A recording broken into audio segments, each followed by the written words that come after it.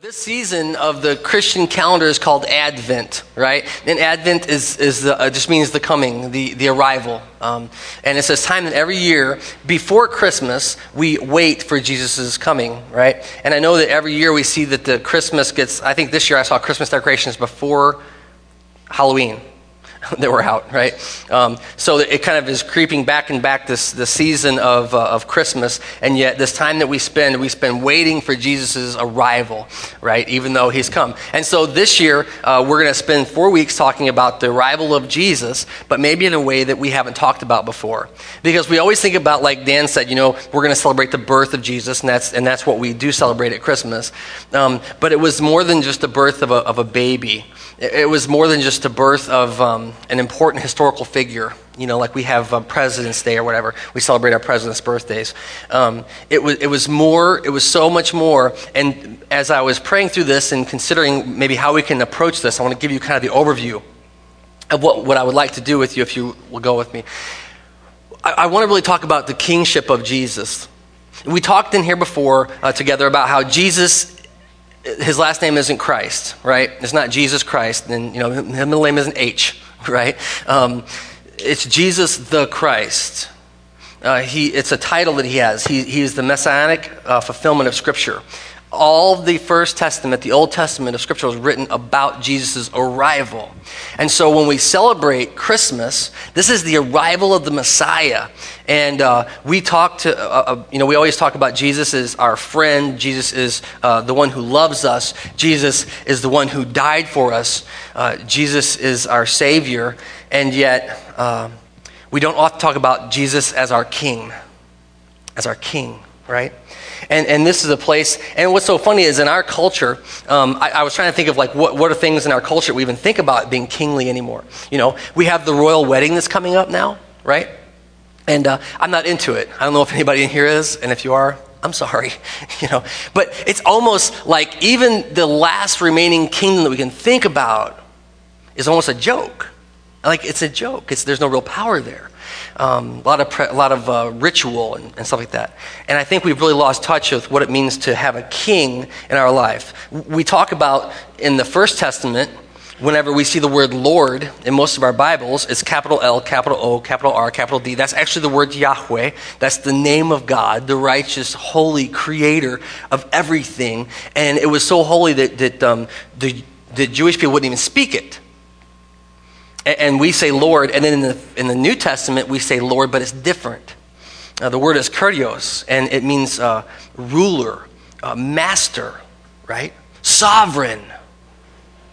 We say these things about God, but I'm not sure that we really understand what they mean. And so if you'll journey with me, what I'm hoping to do is we can start considering 4 major times in Jesus' life when his kingship is expressed, when his rule is expressed.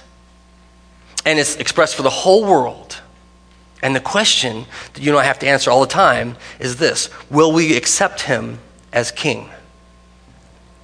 More than just, Jesus is my homeboy.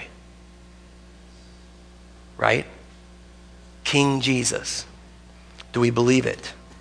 And so rather than going kind of forward, I thought we would start and go backward from the time where we are, thinking about the next time we'll see Jesus as king. And this is what today's message is about. Today's message is about this returning of the king. But before we do that, I want to talk about maybe a way we can get into this idea of what a king, what this looks like for us really in our lives. And so I had this cute little picture here of a throne, right? And a great friend, and he's here today. I'm so glad Don is here today. And he talked about this at our breakfast. And I've seen, Bill Bright, some of you guys would know this, has talked about this before. But there's this idea that in our lives we have this throne, this chair of rule, of authority, of power, of purpose. And the question that we have to ask is who's in the chair, right? Because someone is making your life decisions for you. Someone is doing these things. I'll remember that a friend of mine, when I came to Jesus to know him as Savior, as Lord, as Master, as Sovereign, a friend of mine said, "That's great. You've decided to change your life." And I said, "No, I haven't. I've decided to let Jesus change my life." I mean, it's not that I was making these decisions. I was actually getting off of the throne And so as we talk about this, there's kind of this idea that we all have this kind of chair. Maybe you don't know that you have it, but you do. And there's this idea that someone is ruling in your life. Someone's in charge of your life. Now, most of us, if you're like me and you were raised in this culture, you want to be in the chair because it's fun to be king, isn't it? I mean, I remember whenever I was in charge of everything, it was awesome. It was a total mess, but it was a lot of fun. There weren't any rules, and if there were, you made them up because you're king, you know? And this works for a while. But the truth is that at some point in your life, you start to ask the question, is this really what it's about? Bill's way is the right way. Everyone else is wrong. I am sovereign over everything. I create my own destiny. I make my own tomorrows. And maybe you can pretend like that for a while. Maybe you can pretend that way your whole life. But for me, it just ran out of gas because I knew it was a mess. There was no order in the kingdom. There was no purpose in the kingdom.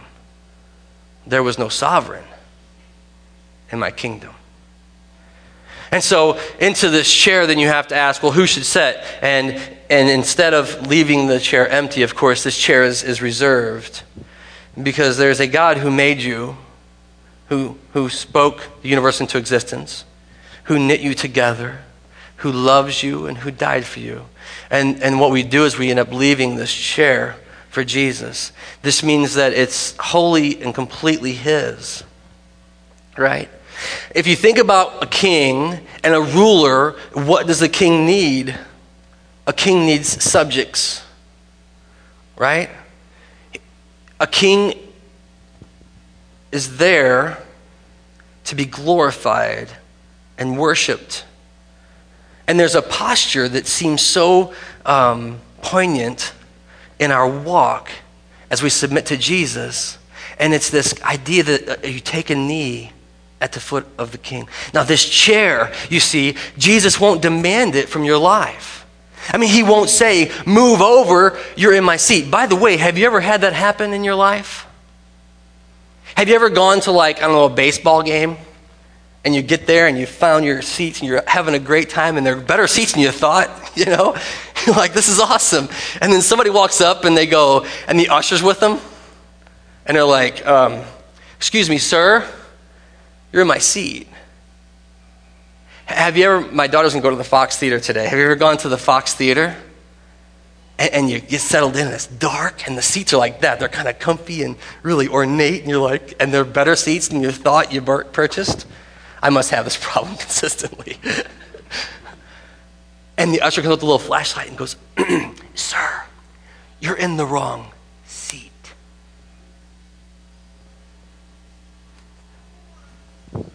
Now imagine, if you will, you're before the sovereign of the universe, and he's not going to demand his seat. But when you've had your comfy fill, when you've ruled and you've reigned and you've wrecked, and Jesus at the end might say, you've been in my seat the whole time. I believe it's Jesus' seat in our lives. I believe that he is to be sovereign over us, and we are to be obedient to him. You know, I was thinking about this as a church and what we do here at Family Bible Church and what so many churches do. And one of the things that I'm very hesitant to do or reluctant to do is tell you what you should do to follow Jesus. Do you know why? I believe Jesus is telling you what you should do to follow him. He is sovereign. I am not. He's sovereign over you and sovereign over me. And so when we empty this throne in our life and we say, Jesus, this throne is for yours, then we listen to our King and our Master, and we serve. And we serve him. So I wanted to get that image in your head as we start, that there's this place of righteousness, of rule that Jesus has in our life. He ought to have in our life. And then we're going to talk today about the return of the King. The return of the King. I want to share with you the majesty of Jesus' return, because we talk a lot about his birth and about his death and about his resurrection. But we're going to kind of start at the end and work our way back toward the beginning here on the 19th. And so if you didn't bring a Bible with you, I'm going to invite you in a moment to grab one of yours. Grab one of ours. If you didn't bring one of yours, grab one of ours. But as we get into the Word today, I'm going to invite you to enter with me in prayer, because this is a holy book inspired by God, and God's Spirit helps us discern what it says. It helps you discern what it says. And so go with me, if you would, to prayer. Father God, today we come into your house, into this ordinary middle school in an ordinary town, and yet we know that you do extraordinary things. And we're here waiting on you.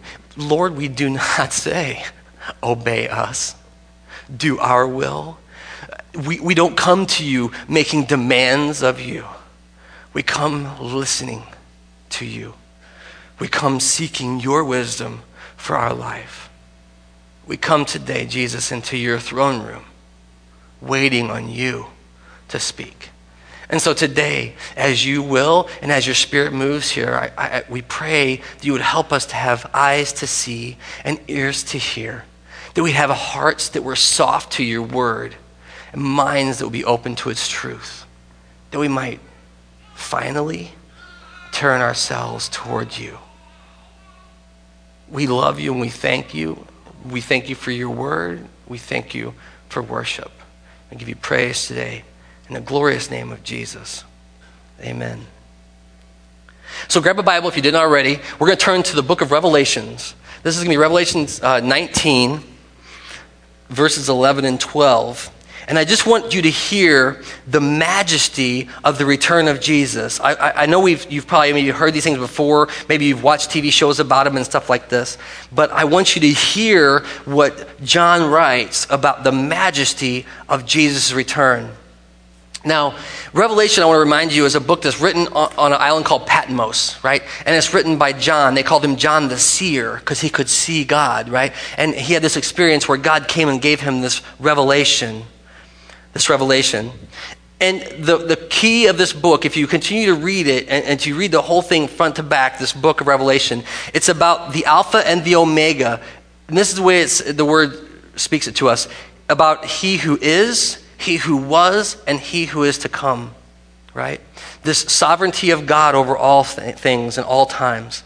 And so I'm going to pick up here with you, if you would, in verse 11 of chapter 19 of the book of Revelation. Hear it with me.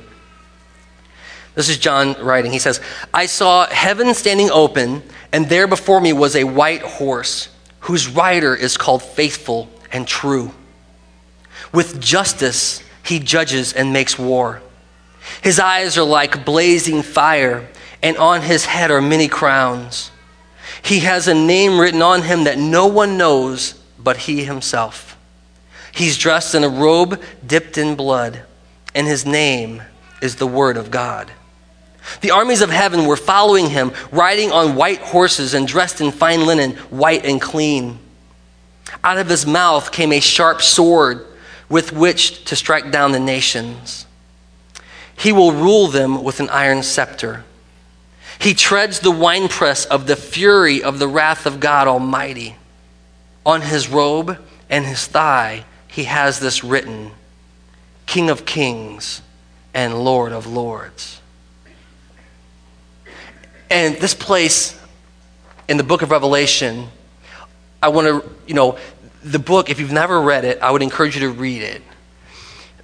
And it can be one of those books that's overwhelming to you, but there is so much stuff that's happened already before this portion of Scripture comes.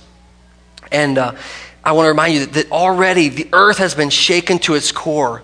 It's been stripped so profoundly that the men who are left are hiding in caves, terrified of what's coming. And into this place comes the king riding on a white horse. We have this tendency to tread upon Jesus' good graces. We have this tendency to treat Jesus like when we see him, he's going to be our homeboy.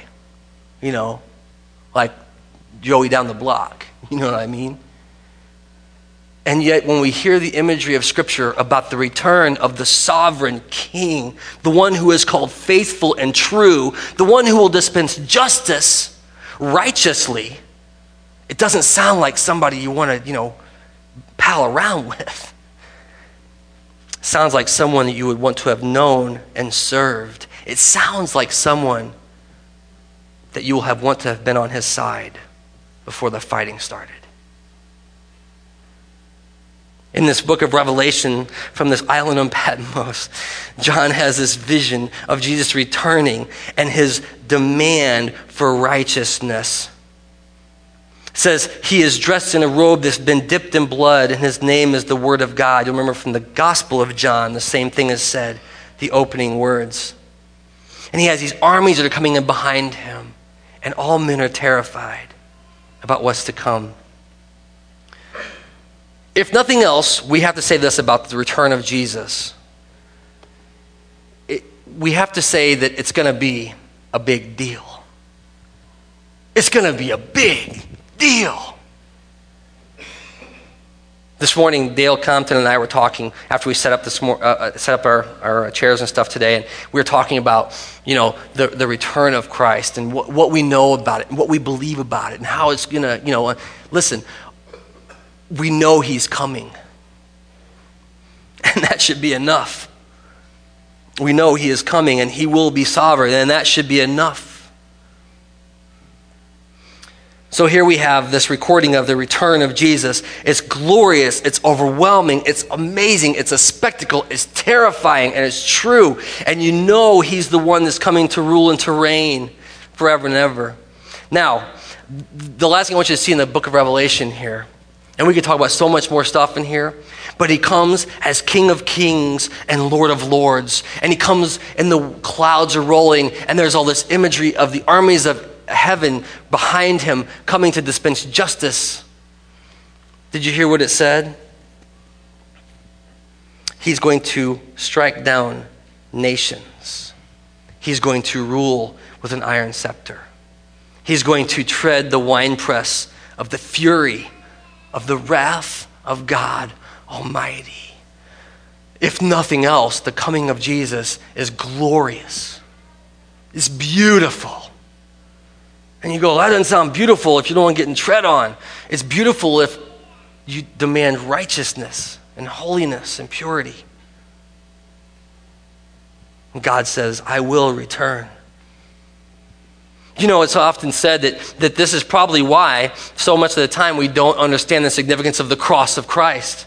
We don't understand what the big deal is about the cross of Jesus, because we don't understand the demand that God has for righteousness, that he is holy and pure, and that even his son, who went so willingly to a cross, who so willingly gave himself over to men like you and me to be killed, will come back as king.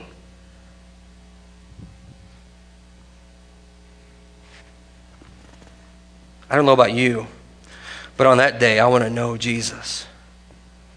I want to know him.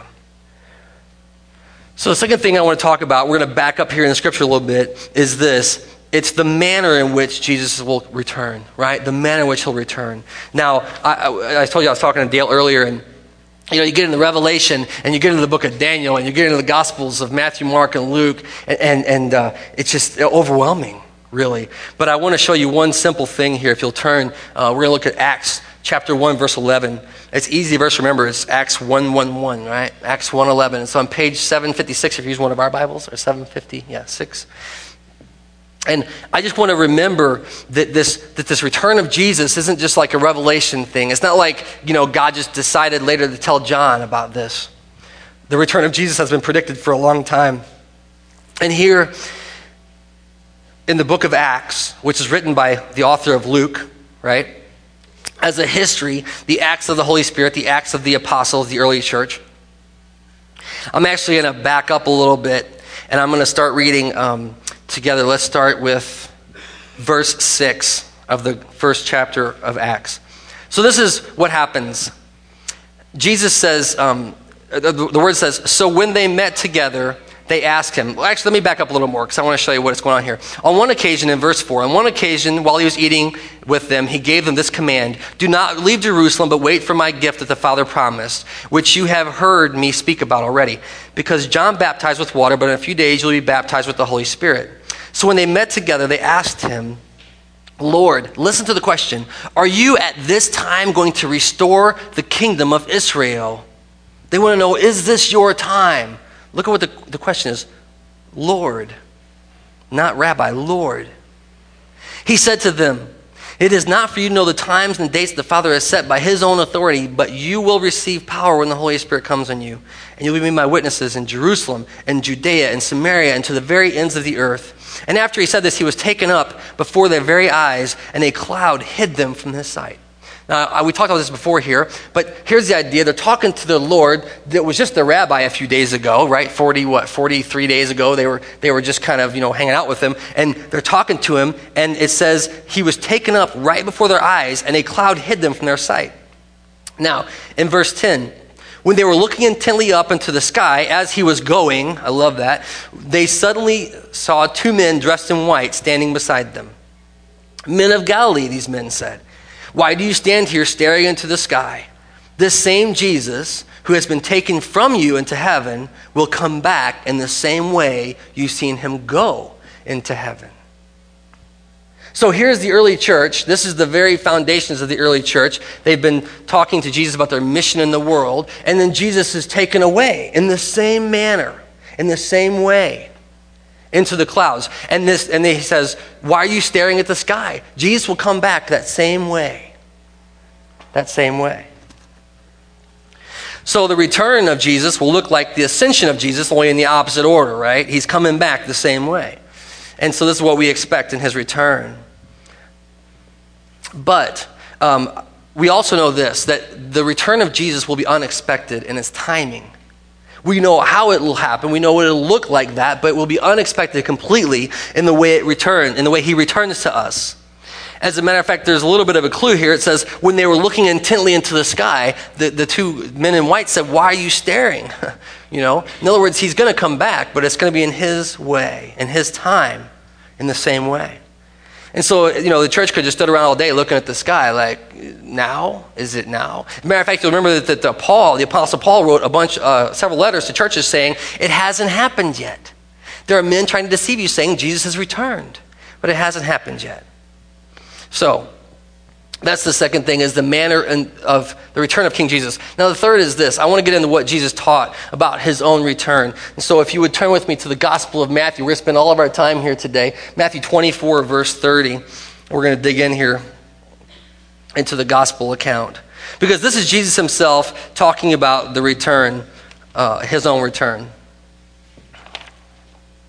Matthew 24. I'm going to start in verse 27, and we'll kind of just talk through this a little bit.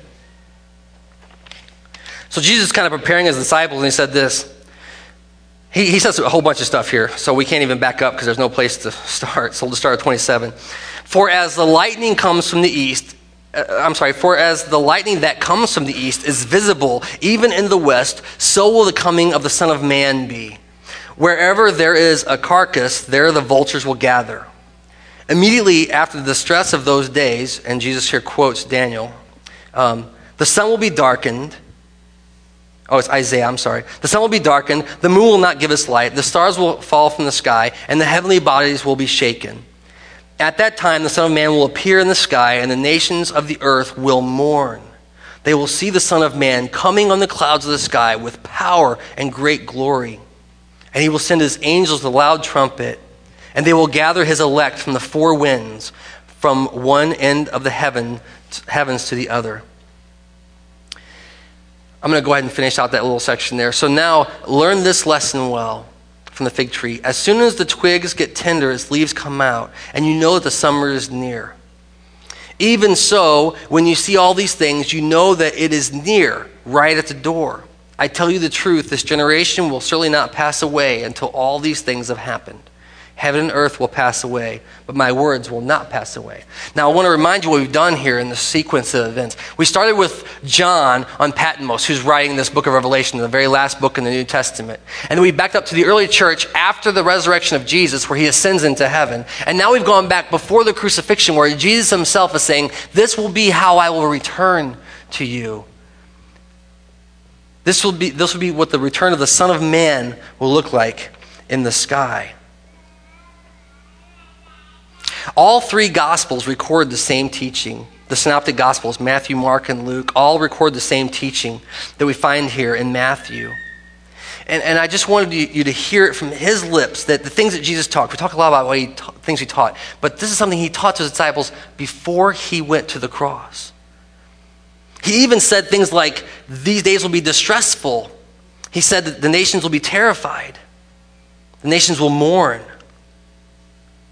And he almost exactly describes what John later writes about in his revelation from God.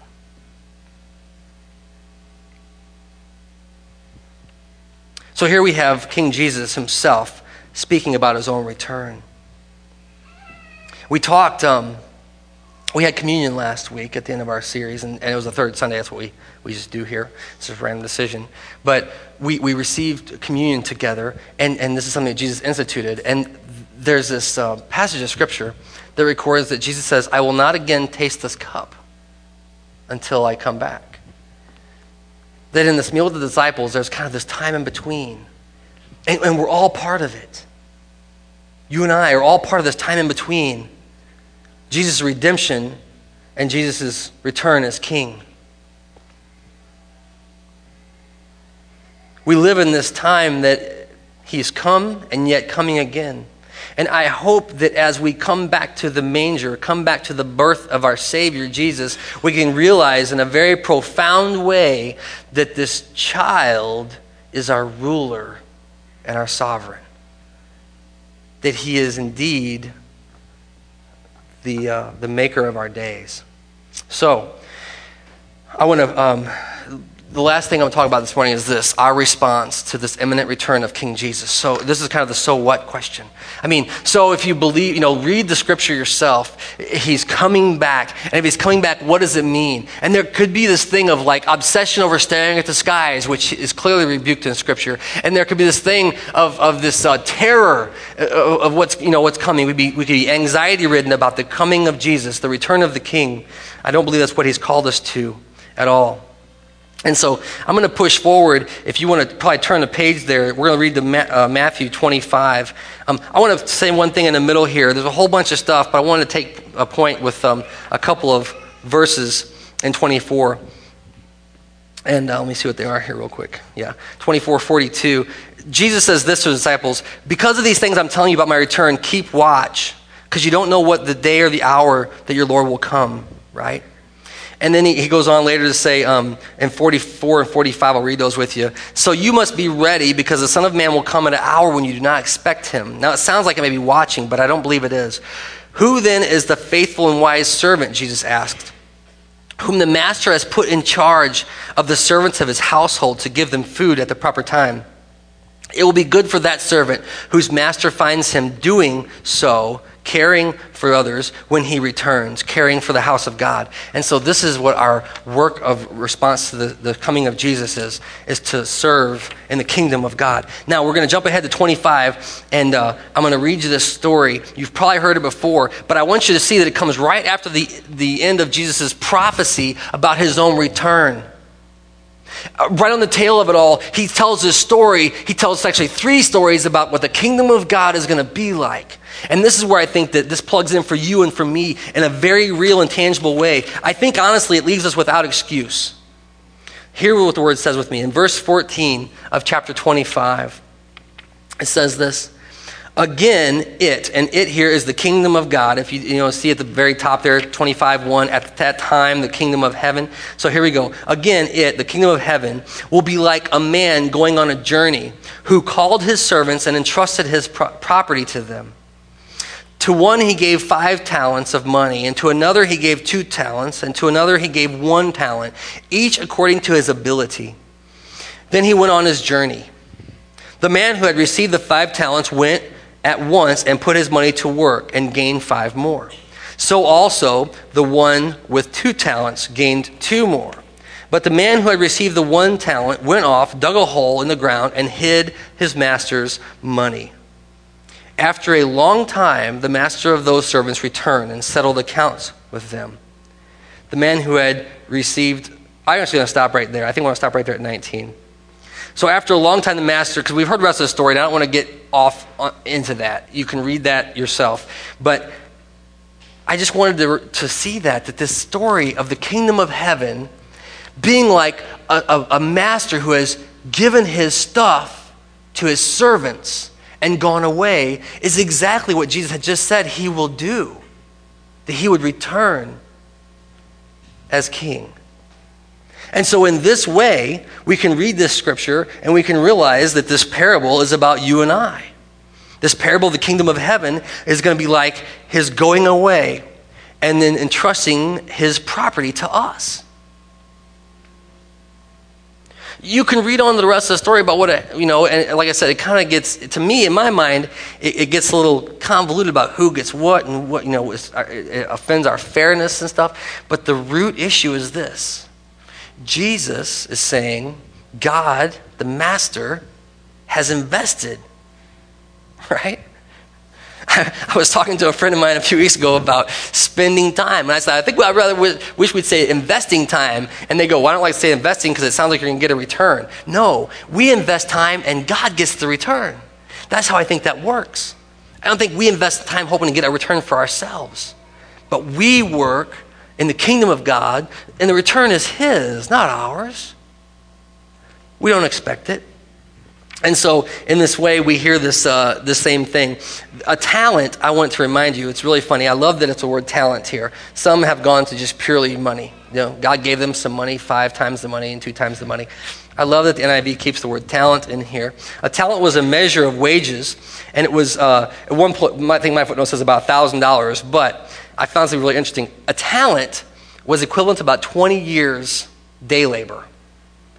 I don't know if you've ever been a day laborer, but you don't get much as a day laborer, and it's not a lot of fun to be a day laborer either. You can stand around hoping for work that day, and some guy offers you a pittance, and you take it, right? And so this talent was equivalent to about 20 years of a day laborer's wages. And what this is saying is that God has invested that in each one of us. Whenever he talks about 5 times, then what is it? That's 100 years. 2 times, that's 40 years. 1 time is 20 years. That God has invested talents in us. And it's our obligation.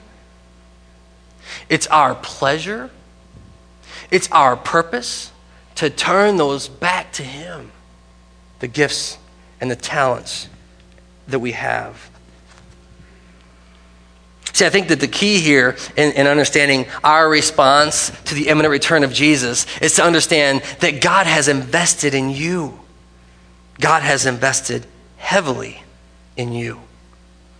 And not only that, but I believe that this parable teaches us that God has not only invested heavily in you, but he's trusted you with it. Right? He's entrusted it to your care. 20 years of a day laborer's wages. I think the third thing that we've already heard in Scripture, when you think about that glorious return of Christ, when you think about him coming to rule and to reign as sovereign forever, is that when he comes back, he's going to demand an account for his investment. I think it would be dishonest of me to stand up and say, you'll be fine. Jesus can be like, it's cool. Don't worry about it. I don't believe that for a minute. I believe that in some way we have to turn everything that we have back to him. I mean, in some way, I'm not saying you have to quit your job, but I'm saying in some way your job has to return of investment to Jesus and what he's made in you. In some way, I'm not saying, but your marriage in some way has to return glory to God who's invested in you. In some way, every meal that you eat, everything that you do, as a servant to the King, has to return an investment to him. Because there's coming a day whenever he will want an account for what you've done with what he's invested.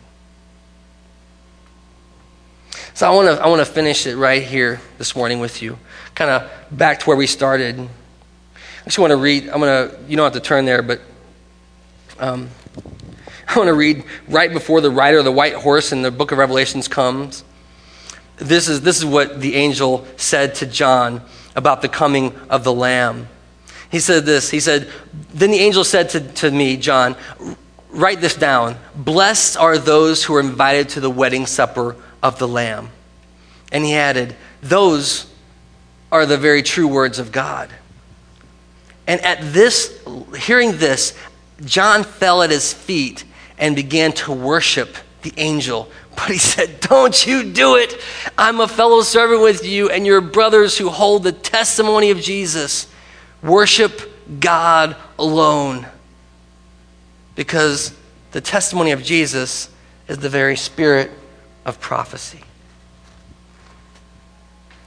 I want to share that with you because in the end, everyone casts their crown before his throne. And I just don't know where you are today.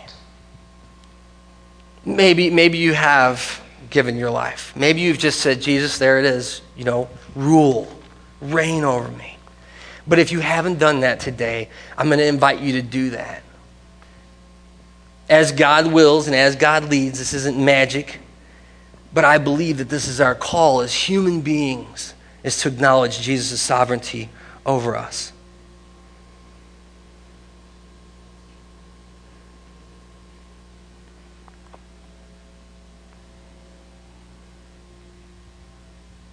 Maybe you're still comfortable in the chair, or maybe you're ready to give it up. Maybe you're ready for a change. I'm going to invite you wherever you are today to pray with me as you feel led. Join me in prayer.